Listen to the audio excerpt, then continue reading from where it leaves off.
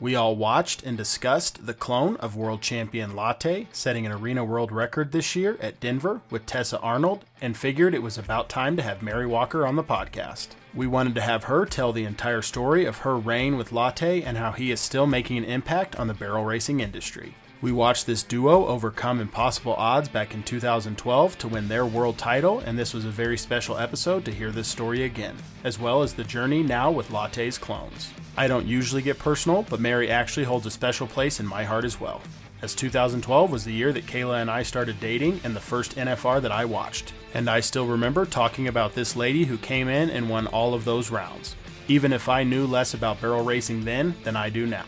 So listening to her 2012 run took me back to a wonderful time as well. If you aren't a Patreon subscriber, there's about 20 extra minutes to listen to with Mary, where she talks about watching Latte's clones growing up and becoming the mentor instead of the rider. She is the kind of coach that maybe all of us need from time to time. Subscribe to the Money Barrel on the Patreon app for just $5 a month, and you'll gain access to the extended episode and much more. This week's episode is brought to you by the 2019 AQHA Stallion 77s, who is standing for the first time to the barrel racing public in 2024. Learn more at the commercial break or visit the website at 77stallion.com. That's SEVENTYSEVENS stallion.com. All right, I'll send you over to Kayla and Mary. This is the Money Barrel.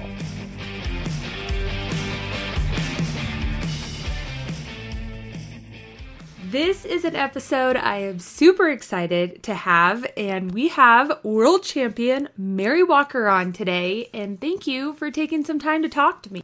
Sure, anytime. I like to talk. You were so much fun to watch when Latte was running, and now it's like truly Latte 2.0 with Ditto and making waves with him. So I think we're just going to have so much to talk about today. But why don't we just get kicked off like at the beginning for those that may not know? Tell us a little bit about, you know, your background and growing up and how you even got into barrel racing to begin with.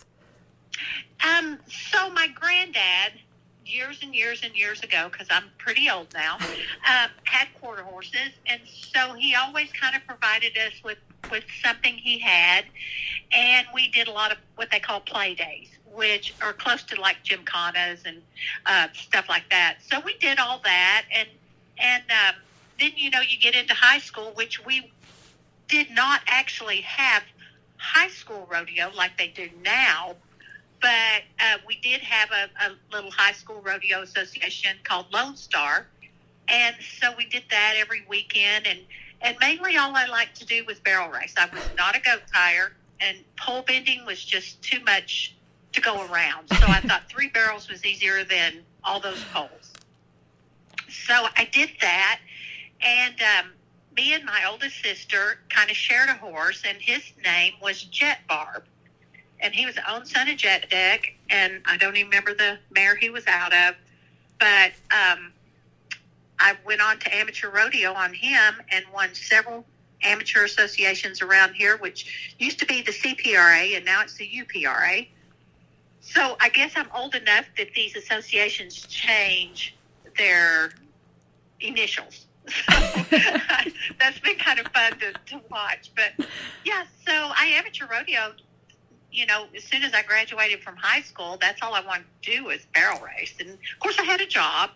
So I didn't go to college, had a job, barrel raced on the weekends, and just had a blast. And then in 1983, I bought my card, which at that time, if your director liked you or thought you were good enough to participate in the WPRA, then they would just sign your permit over to a card. You never even had to fill a permit. Really? That's crazy. Yeah. So when I tell people that, they just laugh at me. They're like, no way. And I'm like, yeah, I never filled a permit. I promise you. Wanda Bush signed for me. And so then I got my card, and I had just freshly been divorced. I got married at a young age and then just freshly got divorced. And just me and Khaki Libbert, Chris Libbert's wife, which I don't know what her last name is now, she and I went together, and we traveled. And so we went and had fun, and then I met Byron, and 2 months later we were married, and that was in June. Wait, you only knew Byron for 2 months before you guys got married?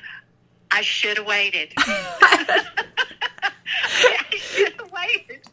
But we did. I don't know what the deal was, because I was just freshly off a divorce. Oh, my gosh. From my first husband. And so then, I rodeoed that winter with Khaki and met Byron. And then 2 months later, we get married. And I'm like, what am I doing? And we got married in Reno, which was, I made him promise me if it didn't work, could I get out of it? And he agreed, but I thought about that many times. We get a lot of comments to ask, to have Byron's opinions on. And I was like, I don't know if we could do that on public air. Well, he has me blocked on Facebook, so I get what he says from other people.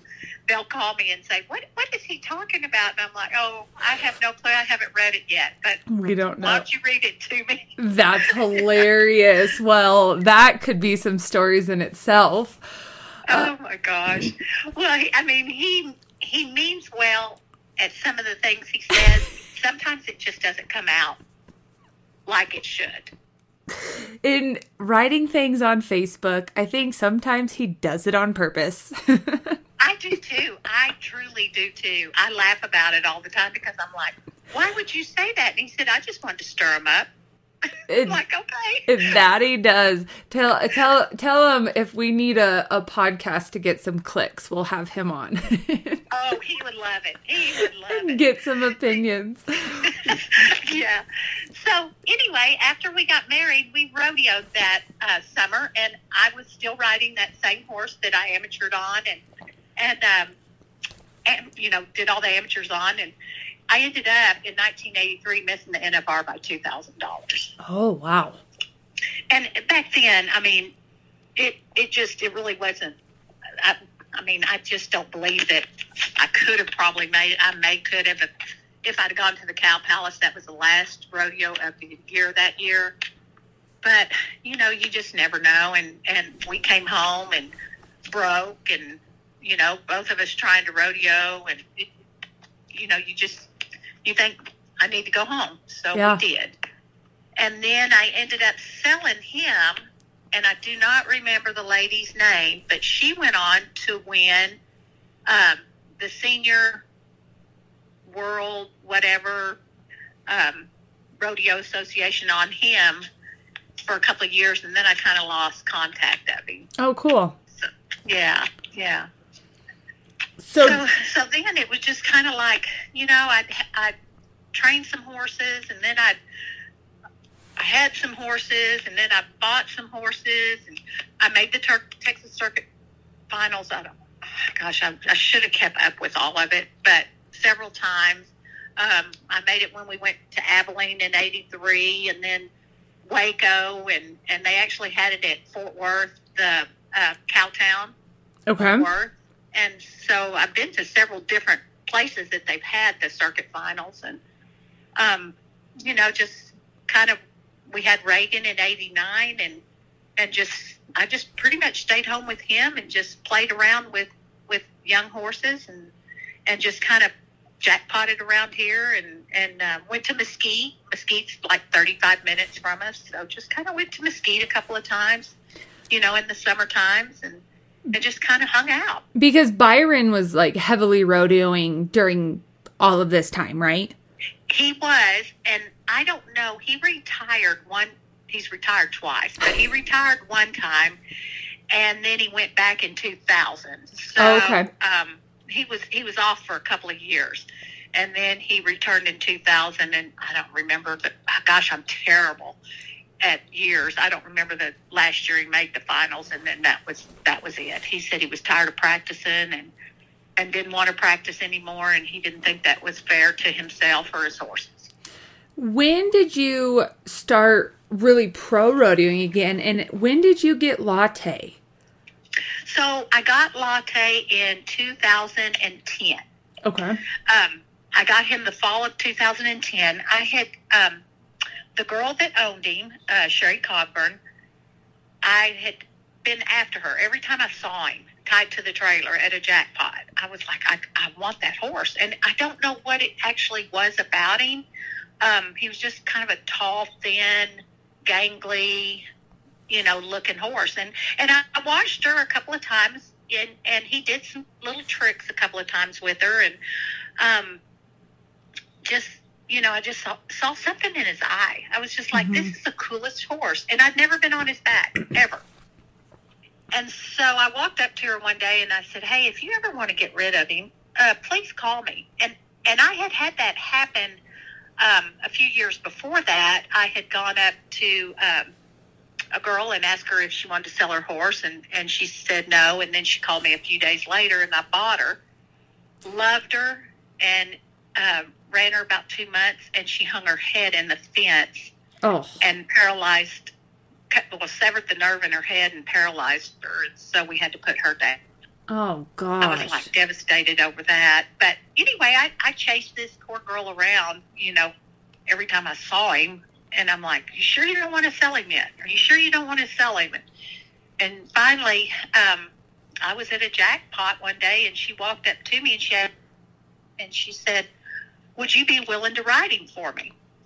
And I'm like, yeah, but let me try him first, because we may not click. Mm-hmm. And so I met her at another jackpot and made a lope through. He wouldn't run. You couldn't really make him run. So we just kind of made a little lope through, and I thought, yes, he feels great. If I can get him home and work on him a little bit, then I think we'll be okay. And that was the fall of 2010. How old was he? He would have been 6. Oh, okay. He would have been 6. And so, of course, I didn't qualify for any of the buildings. I couldn't go anywhere. And we went to a few little rodeos, and I placed a little bit on him, but I had to whip him every step of the way. And I don't mean whip him to hurt him. I mean to encourage him, because he just was lazy and just didn't really want to go. And but he was patterned to death. I mean, he knew he was just easy on the pattern. So anyway, we finally started I breezed him a lot out in the pasture, short distances, like go fast, slow down, go fast, slow down, go fast, slow down. And we did that for months and months and months. And so anyway, he was kind of getting the hang of stuff and just kind of putting a little bit of my touch, I thought, on him and really enjoying him. And then that's when Reagan had his accident and passed away in April. Okay. Of 2011. Okay. So after he passed away, of course, I was like, what am I supposed to do? I mean, do I get back up and start going to some more rodeos, or, what are you supposed to do after you lose your child? I mean, I'm like, he's the only one I had, so now I have nothing. And, what do I do? And at that same time, Sherry still owned him. And so anyway, I have a really good friend, Brenda Tyler Barnes, she made the finals in the 70s. I think it was the later 70s. I'd have to call her and find out. And she was Brenda Tyler, Matt Tyler's sister. And so she called me up and she said, what are you doing? And I said, well, I'm thinking about entering some rodeos.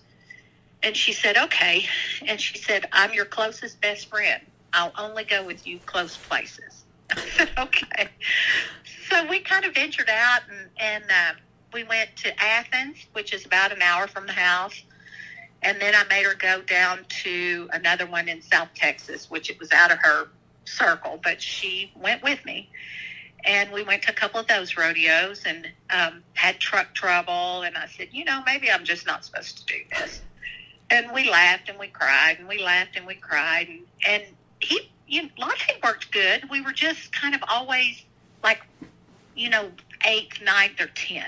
Okay. Which doesn't pay very much. Yeah, that doesn't cover your fuel bill. No.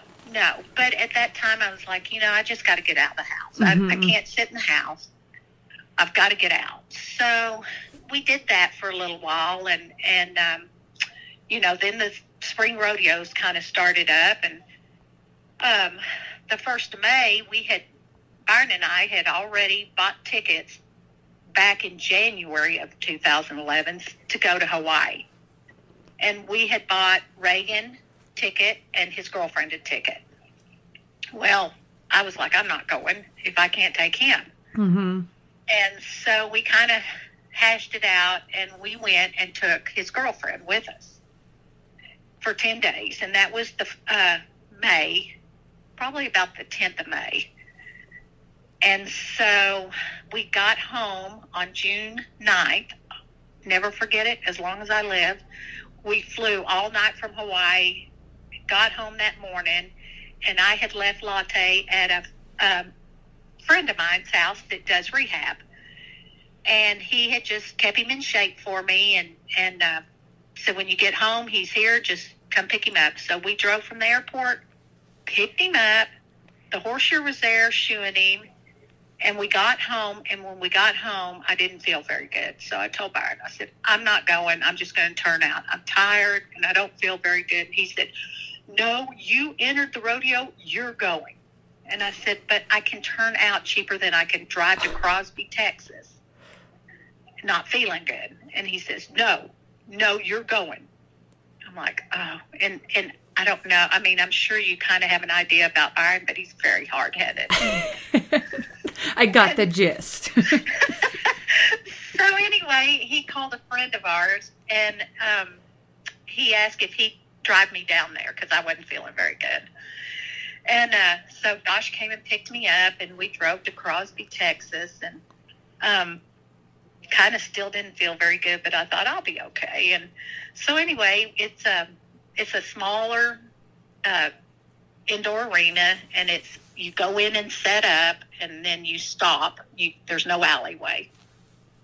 So I run, and he smokes the first barrel, smokes the second barrel, and then falls at the third barrel. And when he fell, I was underneath him, and I was pinned up against the barrel.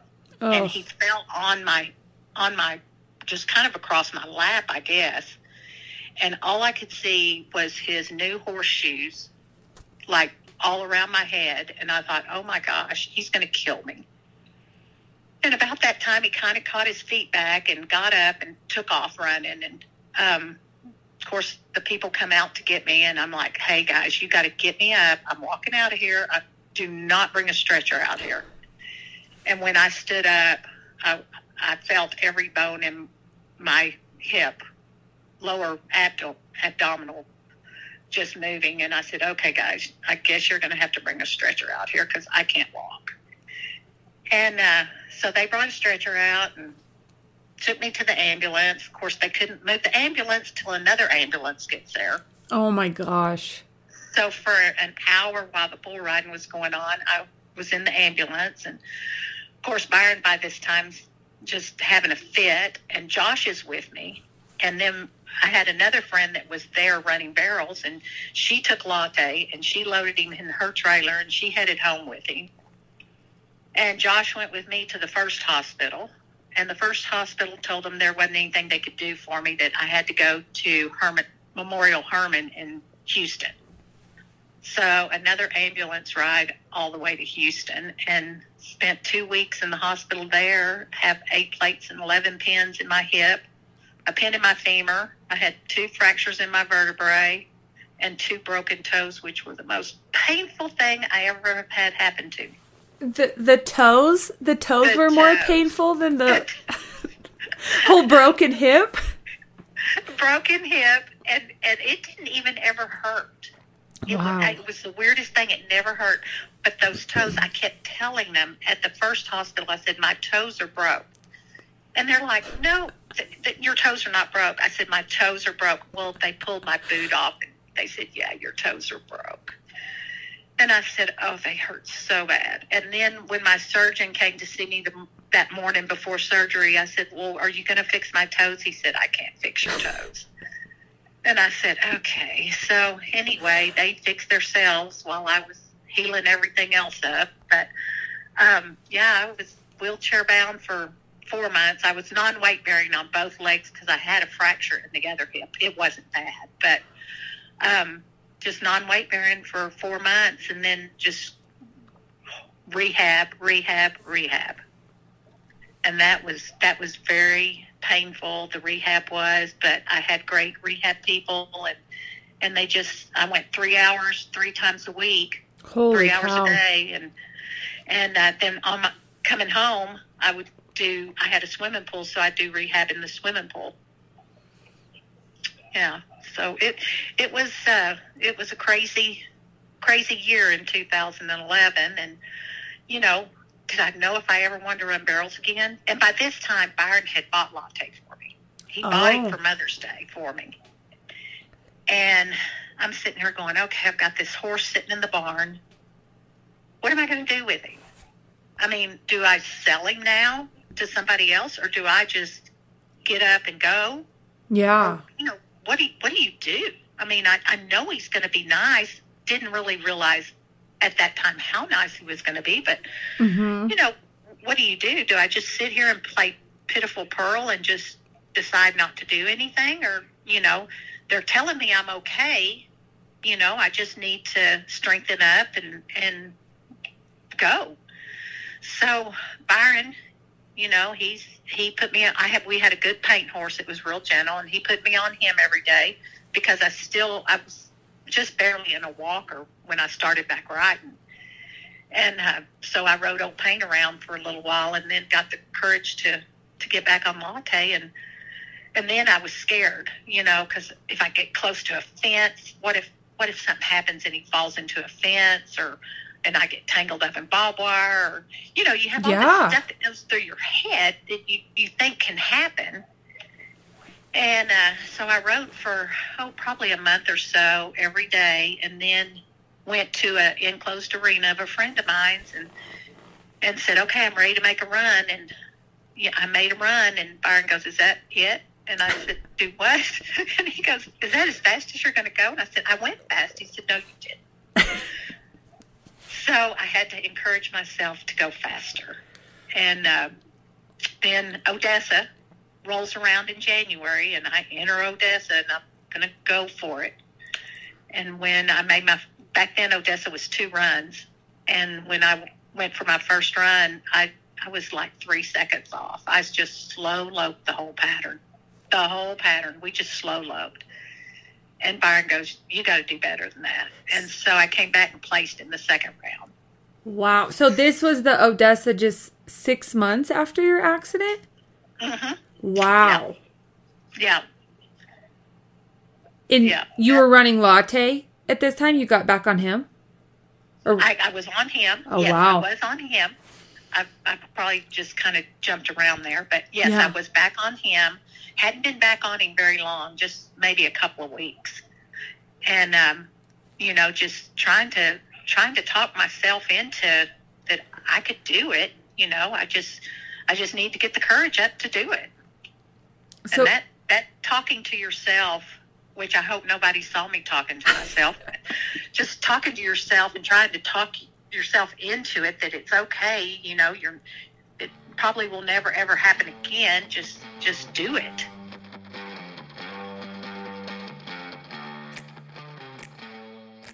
This week's episode is brought to you by 77s, the 2019 gray AQHA Stallion who is standing to the barrel racing public for the first time in 2024.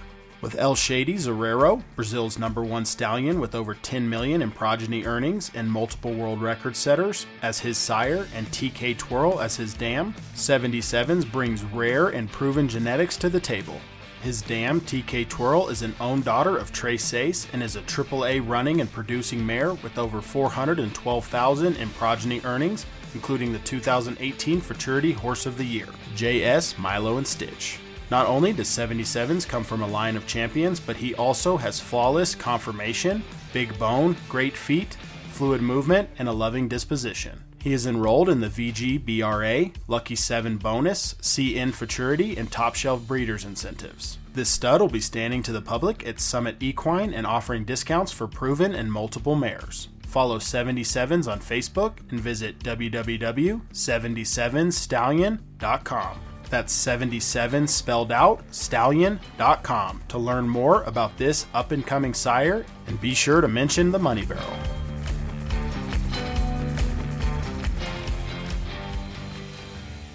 And so this was 2012. This was 2012.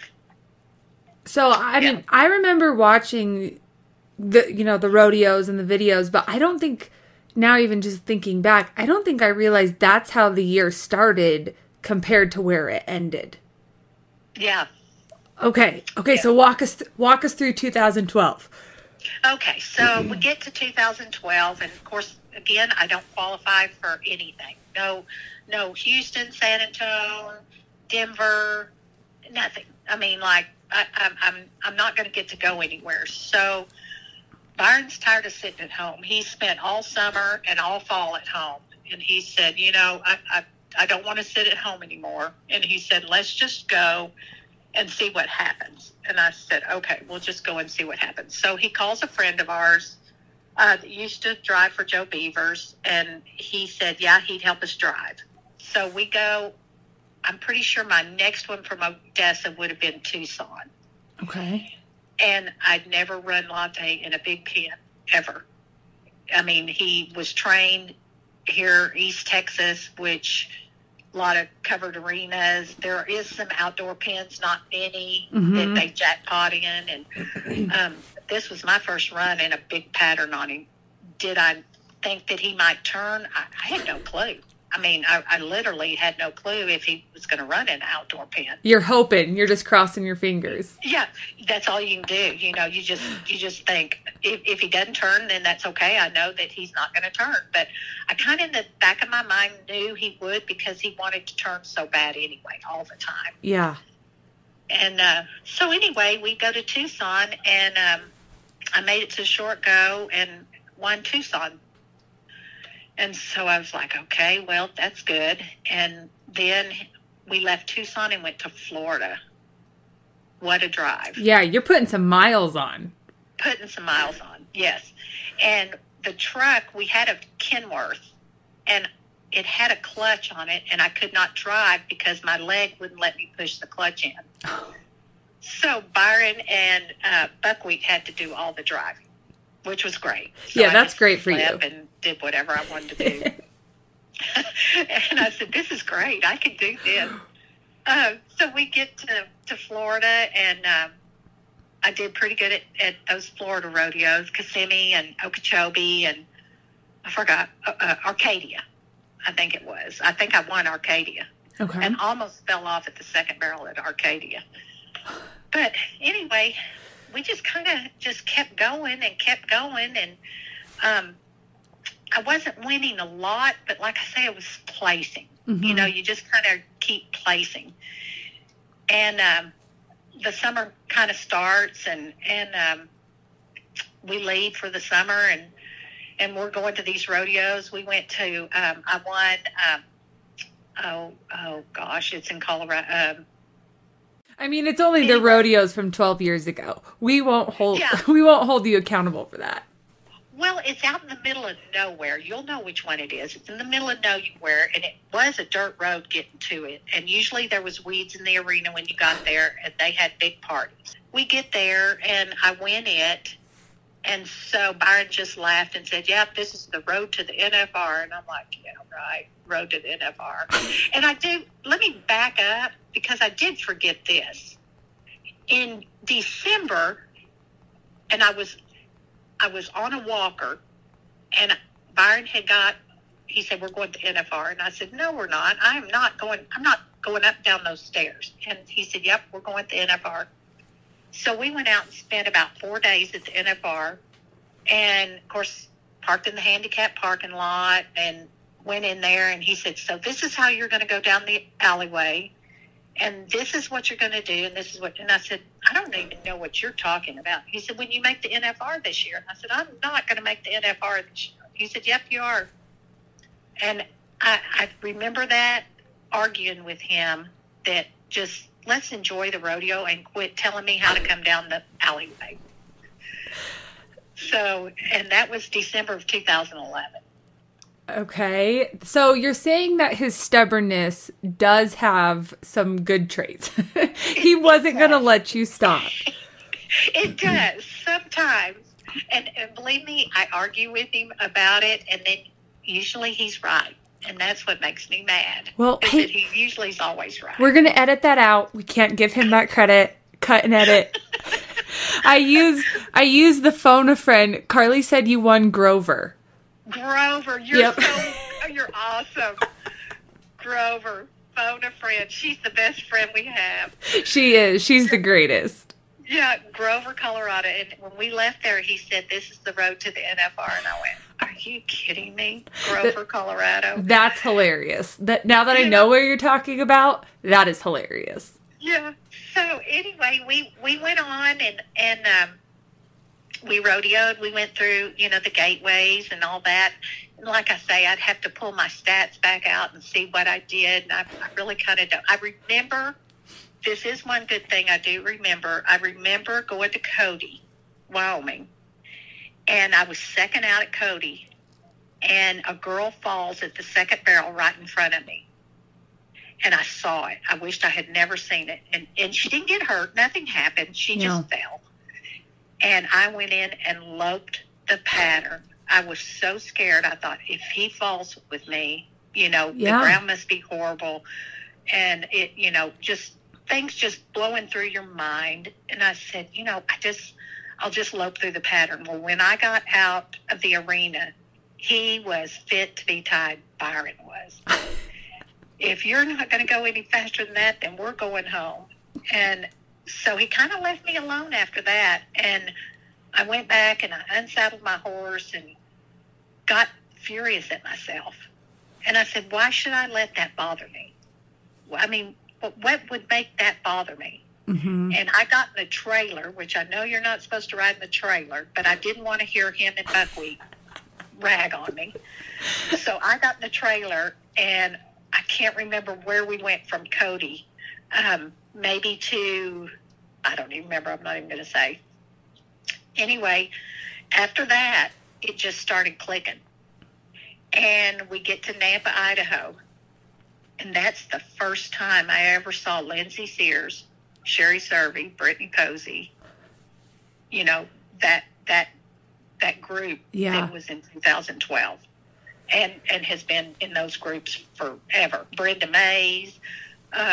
That's the first time I'd ever been up against them, because I'd been going to Byron had decided himself that I was going to go to these smaller rodeos, get my confidence up, get my horse firing before we ever got to those rodeos. And so I get there and I think I barely made it to the short go. I split 10th going into the short round. And I thought, oh, good grief, I got to run against every one of these girls. And I did. I outran all of them in one Nampa. Wow.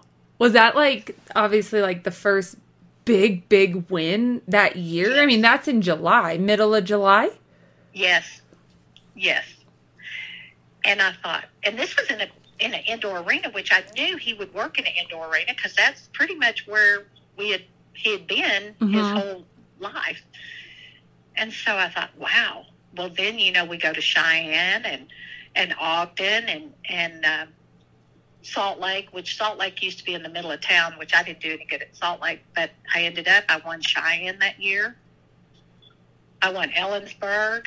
It just started clicking. Everything just started hitting perfectly. Tremont, Utah. Everything just started hitting. And I'm like, at Cheyenne, I kind of knew I'd qualified to go to the finals, but I didn't say anything. I was just like, be quiet, don't say anything. You just got to keep going and keep winning. Mm-hmm. And it just did. It was just like he just turned the key and he just went on and everything, just started clicking perfectly. I mean, I was stronger. I could ride him better. I just had talked myself out of being scared. Yeah. And so, he's 8 years old. And just kind of remember this 8-year-old. So He's 8 years old. He's won all this. I have no expectations going to the NFR. I'm, 40-something, 50-something thousand behind Brittany Posey going into the NFR. I'm tickled to death. I've made it. It's a dream. I'm just going to go to the finals and just have a great time. And the first morning practice, we get to the finals. I come through the alleyway, and I'm just going to trot him through the pattern. He takes off and makes the smoke and run, and I come out, and Byron goes, let's go to the trailer. And I said, but it's practice. He said, you practiced enough. And I said, okay. And then to win the first 3 rounds at the NFR. Wow. And then win the 7th round, and then win the finals. I mean, not win the final. I did not win the NFR, but I won the world and the most money won at the NFR. Isn't that crazy? Yes, that's like those are things I didn't realize at the time. I remember like watching those runs, but holy cow! At what point during those finals did Byron say you have a chance to win the world? Like, was that even a thought, or was that after round 10? Like, look what happened. No, when I won round 7, at that time, if I don't fall off, and that happens, if I don't fall off and get around them, I've already hit 1 barrel, but if I can get around them, stay a little bit in the average, and, just don't fall off. That's all he's telling me the whole time is don't fall off. And I'm like, you get in the stands and sit in the stands, and I'm back here in the back. And so he probably after the 9th round, we pretty much knew that everything was good, that I was going to win the world. But I probably could have won the world, even falling off. But that was not an option. Yeah, we're not going to try. Don't hit a barrel and don't fall off. So my 10th round was not pretty. I was just trying to keep him off the barrels. By this time, I've run him in there 10 times. Mm-hmm. Back then, the ground was not the most perfect in the world. Mm-hmm. And so, I was just trying to keep him from not hitting a barrel and me not falling off. And then I would have won the Top Gun and the most money at the NFR. So it all worked out. It just all worked out. It's just, we've done a lot of these podcasts with a lot of NFR qualifiers and girls that have had good NFRs. And it's like, when it is your time, there's nothing you're going to do to make it change. Like, you are going to win and win and win. And if it's not your time, there's nothing you're going to do to make it change. You're exactly right. Mm-hmm. You are exactly right. And they are too. I mean, I see it all the time. Yeah. You see these horses come in and they're hot. And it just is. It's when they're, you can work for years and years and years, and finally one day it's your time. Yep. What was it like when you walked onto that stage and got that buckle? Like, oh gosh, that was, I tell people the best part of the NFR is the grand entry. Yeah. I think maybe I should back that up and say the best part is going up and getting your world champion buckle and saddle. Because that was, people are everywhere and they're hollering and they're screaming and you're like, I just won the world. Yeah. Are you kidding me? I just did that. And at that time I was 53 years old. And I'm like, this is crazy. This is just, how did this happen? Because a year ago I was sitting here and Byron was telling me how to come down the alleyway. Yeah, that's crazy. So how in the world did it happen in a year? But it did, and it was the most memorable thing I'll ever remember, and how exciting it was. And I always say that I had an angel on my shoulder because I think he was the one that was kicking me in the rear end, saying, "Let's go." Yeah, he was the help to make sure you didn't go home. Exactly. He knew you had to keep going. That's crazy.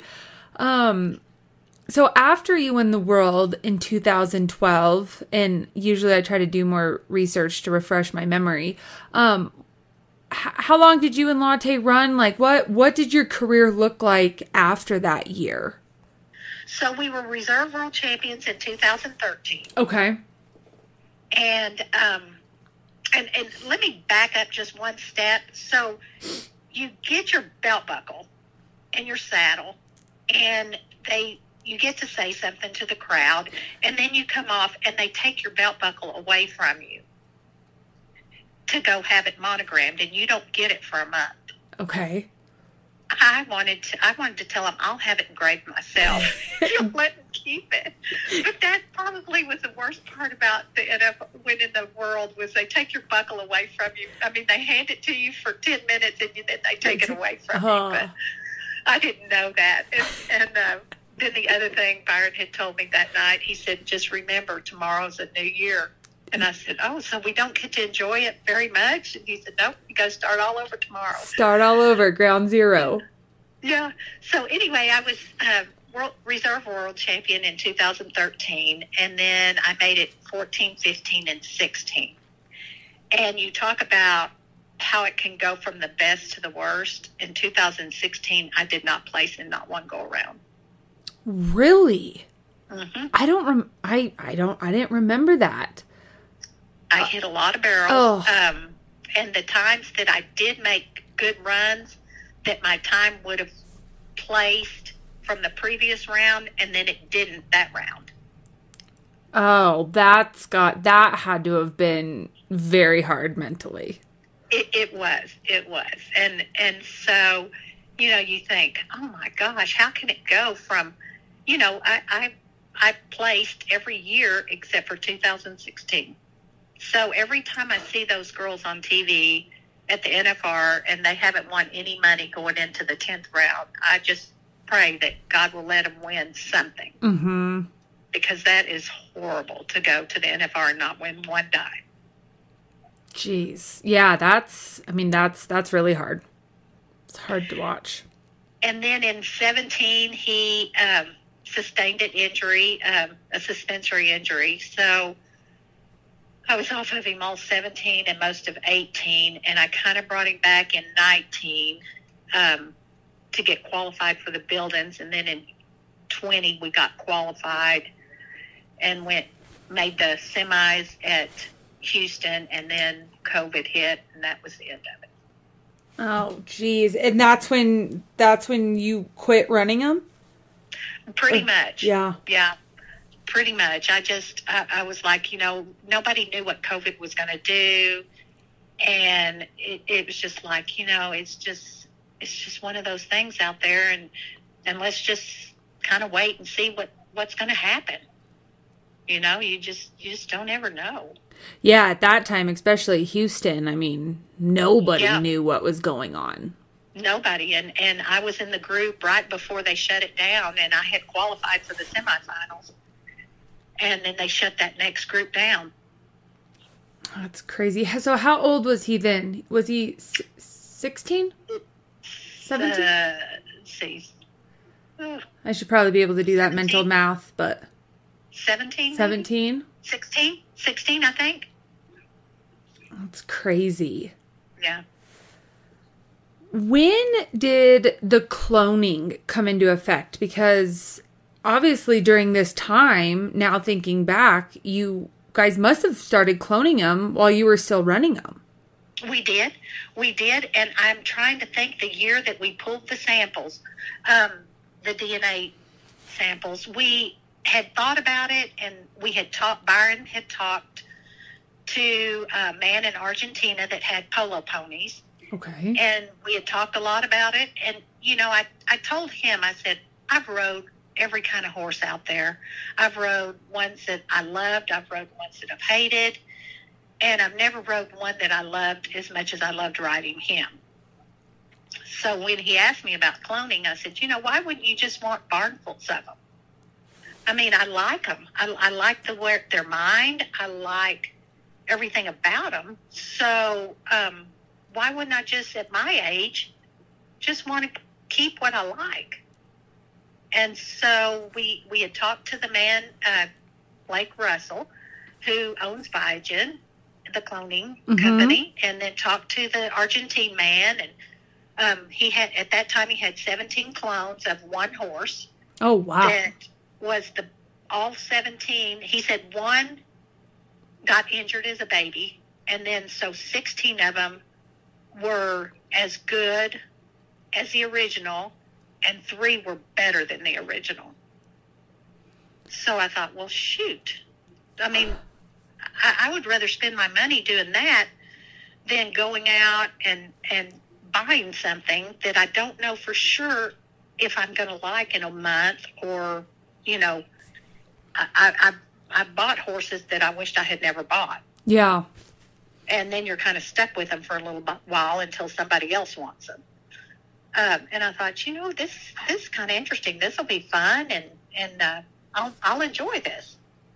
When, I mean, did you ever have any, like, negative thoughts about it? Like, cloning is so controversial, and, you know, everybody has their opinions on it. Like, what would you say to the people that think negatively? Because, to be honest, I always thought about it as, like, a breeding purpose, or, you know, I never thought of it as, this is exactly what I like. I just want to run this type of horse. Yeah. You know, and I truly understand everybody's thoughts. I hear a lot of it, and I said, you know, that's what all makes us different. Yep. Is we all seem to like something different, and this is what I chose. And I'm not trying to tell you to do it. I'm not trying to tell anyone to do it. I think it's your own personal, how you want it done, and what you think is right, you know, and that's fine with me. It doesn't matter to me at all. But as for myself and Byron both, we thought for us, this was the best way for us to go. How many do you have? So I had 4, and I had one guy last year of colitis. Oh. Yeah, we were gone up to Colorado, and he was at the vet clinic, and he got colitis and died. So, and he was really nice. I loved him. But so now I have 3. I have Ditto, who's 8, and I have Coffee, who's 4, and I have a yearling, and his name's Quattro. Okay. And what, like, you didn't get Latte until he was older, but when you started having these foals, like, do they have an eerie resemblance? Like, how is that cloning process? I saw a Ditto when Carly had him, but I honestly don't even probably think I realized it was a clone at that point. Like, could you tell right off the bat, like, holy smokes, this is real? So I don't really ever know until they call me and tell me that I have a baby. Okay. And so they kind of pretty much, if you want to do the cloning process, you tell them. And so I would get a picture one morning and say, you have a baby. And I'd be going, oh my gosh, look at it, you know. And so I don't actually get them till they're probably between 2 weeks old and a month. And then they bring them to me. And so I just go from there. So actually, I don't know anything much about how Latte was raised. I do know the people that the lady that bred and raised him. I know the lady that bought him. And I know the lady I got him from. So through listening to what they had to say and the way he acted until I got him is a little bit different than these guys. And the only reason I think is kind of, from what I understood, Latte was a little bit of an outlaw as a 2-year-old. These guys have all been pampered and babied since they were born. And that probably is the difference there. Now that they're all grown, or I say grown, I still have a yearling, but like Ditto's bigger and stuff, they have the same stupid habits. I said, how do you learn these? I mean, they start them as babies. Really? These stupid little habits. And when I see it, I just close my eyes and go, oh my gosh, there's Latte all over again. Like what? What do they do? Well, one good thing, they all poop in one side of the stall. Every one of them does that. So that's one good thing. The bad thing is they all kick the stalls. Every one of them. That's and crazy. I have videos when Latte would stand at the trailer, and if he didn't like something, he would rear up and then kick out. Rear up, and you could tell he was fixing to do it. And if you could catch him before he did it, you were okay. But he would actually rear up, and not a big rear, just up in the air, and then kick out. So far, every one of these, if you tie them up, they do it.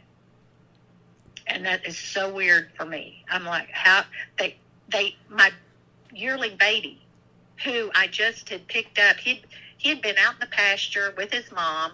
I took him to Roger Daly's, had him halter broke. I have Roger halter break all of them for me. And then when I brought him home, he did it automatically, and I went, he has not even seen any of this. He just does it. And that's eerie to see the things that they do that are just like Latte. Yeah, that's crazy because obviously, like, there's always the discussion, embryo transfer and, now cloning, the nature versus nurture, but, like, you see foals copy their moms when they're embryo transfers, like, but to see them do that with clones, I mean, that's crazy too. I know, it is. And just to see the way they eat, that's another thing, is their first grab of food is just a slobber mess. I mean, they all just kind of like, they eat and then they just scatter it and come back to it and slobber. And I said, you got to be kidding me. I mean, maybe I could take some of that out of the DNA to help with it. But yeah, so I mean, they do. It's strange, and until you're around them, do you realize how much they all are alike? And at 5 o'clock, if you're not out there, every one of them paste their pens. They want in the stalls. Is Latte by them? No. No. I sold Latte 3 years ago. Oh, I don't think I knew that. Yeah, I did. I sold him to a young girl, and he got hurt 2 years ago at a rodeo, and so... I do think I remember this now, seeing a young girl running him. Maybe I didn't realize you sold him, but regardless, seeing a young jockey on him. Yeah, and the reason, people say, how could you sell him? How could you sell him? He did so much for you. And my reasoning behind it was he wasn't ready to quit. Yeah. He still wanted to go. And I thought, if a young girl could have as much fun with him as I had, then that would be a blessing. I couldn't imagine getting the opportunity, even a slowed down 18, 19-year-old horse, but a horse like him to learn off. I mean, that would be incredible. And I do understand how people want to retire him out to the pasture and do all that. And I thought, if he can live the rest of his days out, because he loves running barrels. Yeah. Loves it. And so until his injury, she was doing so good on him. And it happened at a rodeo. He tore a superficial tendon in half. And, he's still able to walk around, and he's still living a great life. He just is not going to run barrels anymore. I'm glad this came up because I learned this when I did the podcast with Tierney Steinhoff on Hot Shot. And, they were still running him at 24. And, he ran, he was getting legged up, and he passed away in the pasture the weekend before they had him entered at a barrel race. It just makes you think, sometimes I'm like, oh, my God, this horse is 10. It didn't accomplish much. It's, old. But it's like, they have a lot of gas in the tank if you let them. They do. And I think now it's so much better because we have the great veterinarians that we have. We have the fantastic grain and feed that we feed them, the great hay we feed them. I think that maybe back years and years ago, 4 or 5 years on the road, and they're pretty much done. But now, I think as long as it's not a career-ending injury, that they last forever. How does that work with, like, do you know with whatever samples you have, like, will you have more clones in the future, or like the 3 you have, the 3 you'll have? No, I can have as many as I want. And, wow. and that's the funny thing, because Carly and I were laughing the other day, and she, you know, when I first asked her to ride Ditto, I had two. I had another, well, Ditto was 3 when Carly first tried him, I guess. I had another 3-year-old that I bought out of the Copper Springs ranch sale, that he was a prime talent out of a Dash to Fame mare, and we call him Bobby Lee. I still have him. Okay. And he and Ditto are the same age. And so I took both of them to Carly, and I said, just pick one and see which one you like, and then I'll take the other one home and save him for a 5-year-old futurity horse. Well, I mean, Ditto was barely loping the barrels when Carly took him. And so it ended up doing really, really good. And she placed a bunch of futurities on him. Of course, you know, he's not Pink or Ruby Buckle. He's not Breeders' Challenge. He's not anything. None of them are. And so, you know, I'm kind of struggling this year with my 4-year-old. I wanted to send him to the futurities, but then I'm like, you know, what? Why? Why? Because he's not in anything. So why don't I just get him really solid and just take him to some rodeos? Yeah. But anyway, I took him to Carly. Carly did that, and so anyway, we were talking the other day, and I'm kind of jumping around, but we're going back to breeding. And I truly understand that people love the breeding process. I mean, they pick their studs, they pick their mares, you know. And Carly was going, "Yeah, I got to get a recep. I got to do this. I got to take my mare and have her fold out, and I got to do this." And I said, Carly, it's just easier just to order one. She's like, I don't like you. And I said, well, really, I just pick up the phone and just say, okay, this is, you know, I'd like to have this many. Whether I get that many does, you know, it's not always a possibility to get that many. Yeah. Things happen. They die in utero, or they're stillborn, or just like any other foal. Yeah. I mean, but, you know, we laughed about it. I said, I just order mine. I don't have to do it. I don't have to worry about the stallion. I don't have to worry about my mare coming in season. I don't have to have her at the breeding barn. I don't have to do any of that. And she said, that just makes me sick. I'm like, I know. But no, with the samples that we took from Latte, I can get as many as I want that will last me probably the rest. Well, I mean, they'll last forever. I mean, they can make thousands out of the samples that they took from Latte. That's crazy. That, I mean, you saying that, I'm like, God, that does sound smarter.